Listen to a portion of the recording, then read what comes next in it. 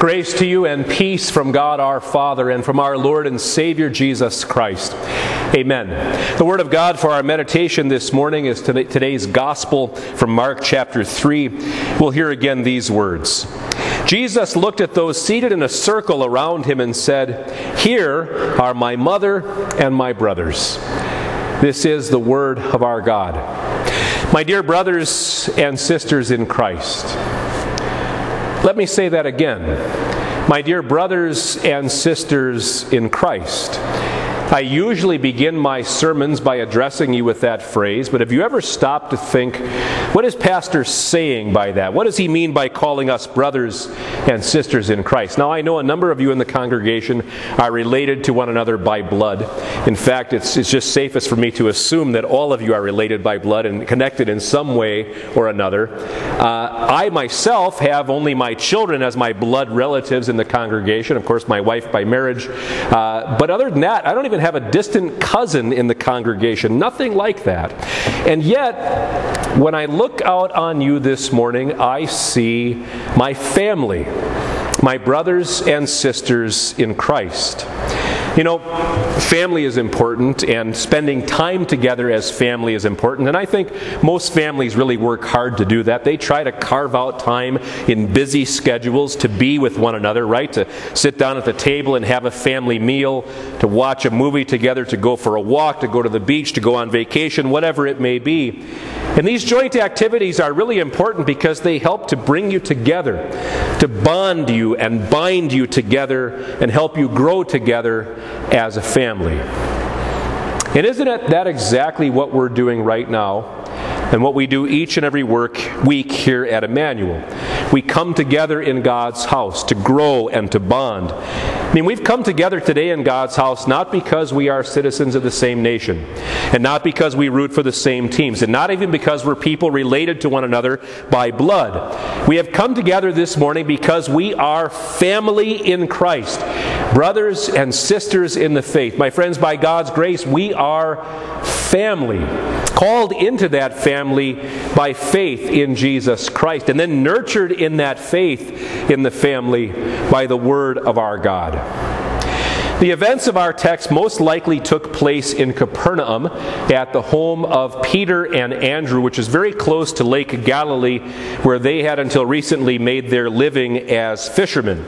There was a large crowd present, gathered inside the house and most likely outside the house as well.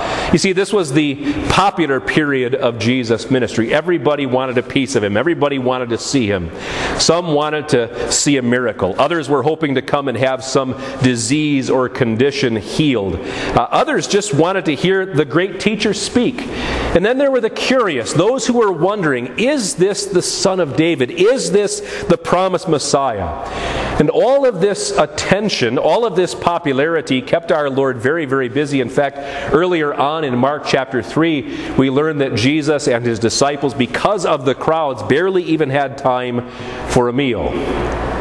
Well, Jesus' mother and his brothers were concerned about this, and they decided they would intervene. Oh, by the way, don't be too surprised to hear that Jesus had brothers. There are certainly plenty who teach that Mary remained perpetually a virgin after giving birth to Jesus, but the Scripture doesn't teach that at all. And it would have been most natural for Mary and Joseph to go on and have children after the birth of Jesus.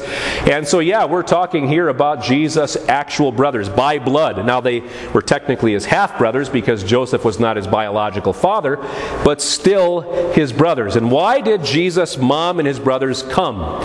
Well, we're told it's because they thought he had lost his mind. Literally in Mark it says that they thought he was out of it.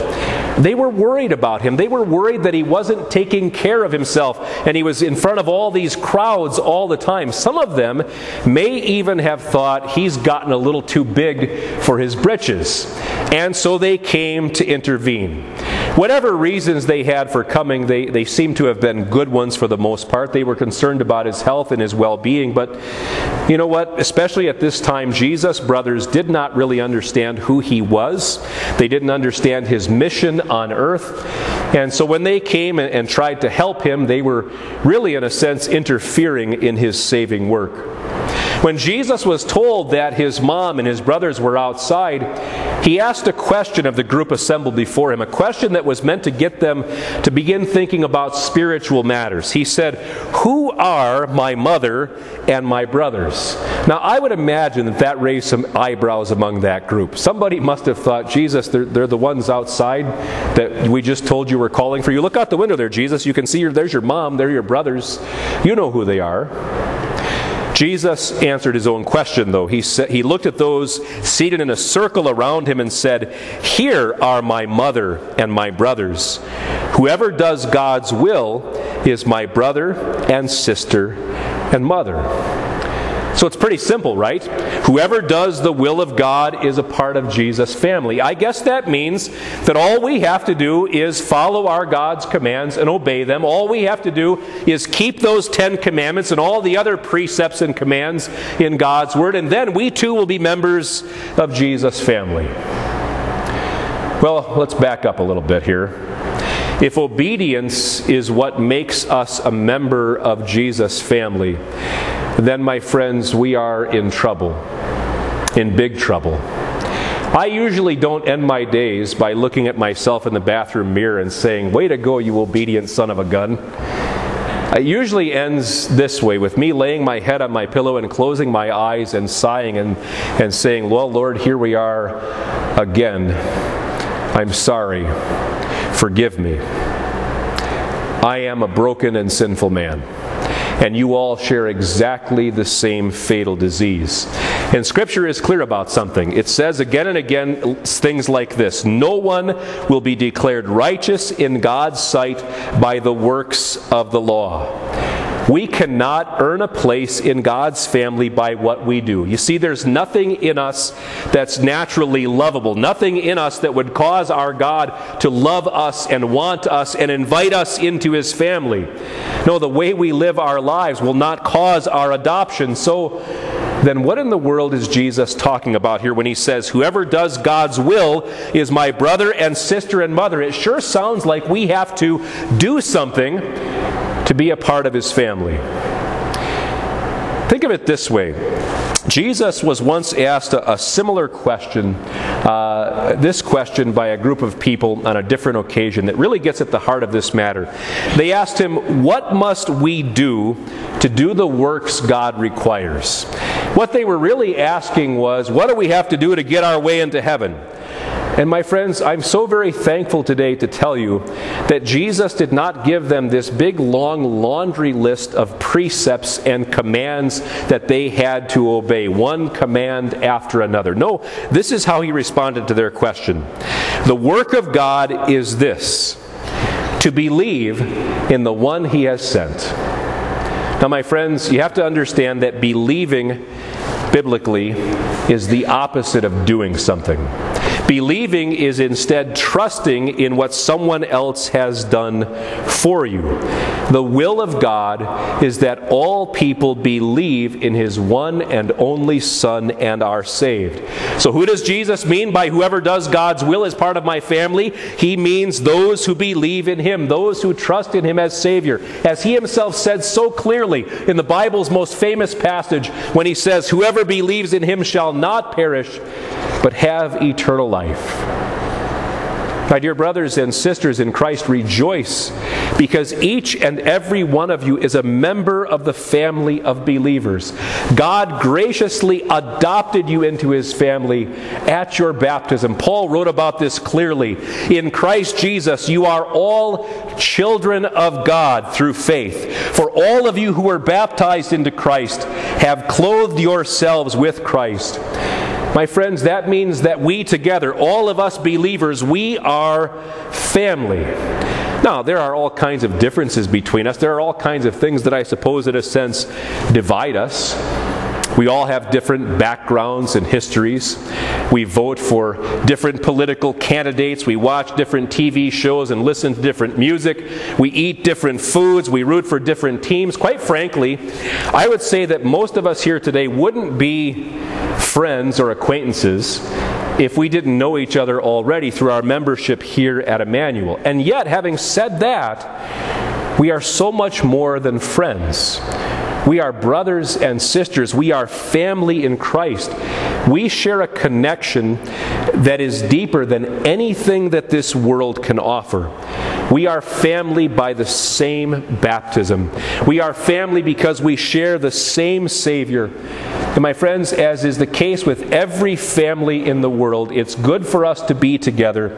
It's good for us to sit down together for nourishment. Our text tells us that Jesus looked at those who were seated around him and said, "Here are my mother and my brothers." They were seated around him in a circle. Now, what do you think Jesus had been doing up until that point with these people sitting in front of him? Do you think he was sharing stock tips, or explaining a recipe, or telling jokes? None of those things. Jesus, of course, was sharing his word. And he calls those sitting in front of him, listening to his word, his family. On another occasion, Jesus made a very similar point with these words. He said, "My sheep listen to my voice." That's what believers in Jesus, believing family members do. They listen to their Savior's voice. They listen to the Word of God. And my friends, we do that because the Word nourishes us like nothing else can. I mean, it is only in the Word of God that we find out about a God who loves us so much. A God who is so desperate to have us in heaven with Him that He Himself came all the way down from His heavenly throne and became our flesh and blood brother. In the Word, we come to know this Savior who succeeded perfectly where we fail at every moment, every single day. A substitute who did obey God's will, who walked obediently under God's law. In the Word, we see that same perfect Savior suffering for our imperfection, impaled to the cross for our sins, enduring the hell, the loneliness and the shame of hell that we deserve so that we don't have to. In the Word, my friends, we are able to bend over and to gaze into His empty tomb and to see there the neatly folded grave clothes and to hear the angel's shocking announcement, "He is not here, He is risen." My friends, in the Word, the Spirit directs our attention to Jesus, puts the spotlight on Him, fills our hearts with faith in Him, and so grants us every blessing that He won for us, forgiveness of sins and a new life and eternal life in heaven. In May of 2014, the American College of Pediatricians released a study that was entitled "The Benefits of the Family Table." And they confirmed in that study what I think most people have known for many years. We kind of know it by common sense, and that is that families that get together around the family dinner table and regularly eat a meal together, they experience all kinds of benefits. Now, because they're a college of pediatricians, their study really focused on the benefits for kids. Everybody benefits, but they noticed these benefits for kids: better grades, enhanced language development, improved family relationships, better nutrition, decreased risk of drug and alcohol abuse, and lower emotional stress. You know, as is so common today, when family members come to the kitchen, get their food, and then go off to their own little corner to play on their smartphone or to watch TV or something like that, they are simply missing out on all kinds of good things. And that's sad. It's even sadder, my friends, that sometimes Christians miss out on all kinds of good things at the family table. Sometimes you'll hear someone say, "I don't need to go to church to be a Christian." Technically, that's true. I mean, think of those of our congregation who are homebound, who because of health are just unable to be here. They are still our family, our brothers and sisters in Christ. At the same time, the writer to the Hebrews was on to something when he penned these words under the Spirit's inspiration. "Let us not give up meeting together, as some are in the habit of doing, but let us encourage one another." My friends, as a family of believers, as family in Christ, it is vital that we come together regularly to be fed by our Savior. It's important that together we remember and rejoice in our baptisms by which God adopted us into His family. And every time you hear those words in the name of the Father and of the Son and of the Holy Spirit, it is meant to remind you of that baptism.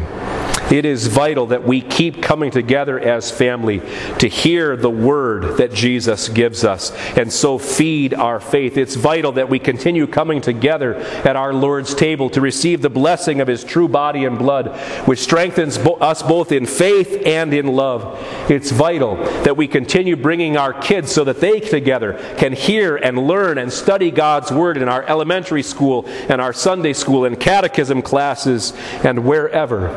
My friends, isn't this just simply what families do?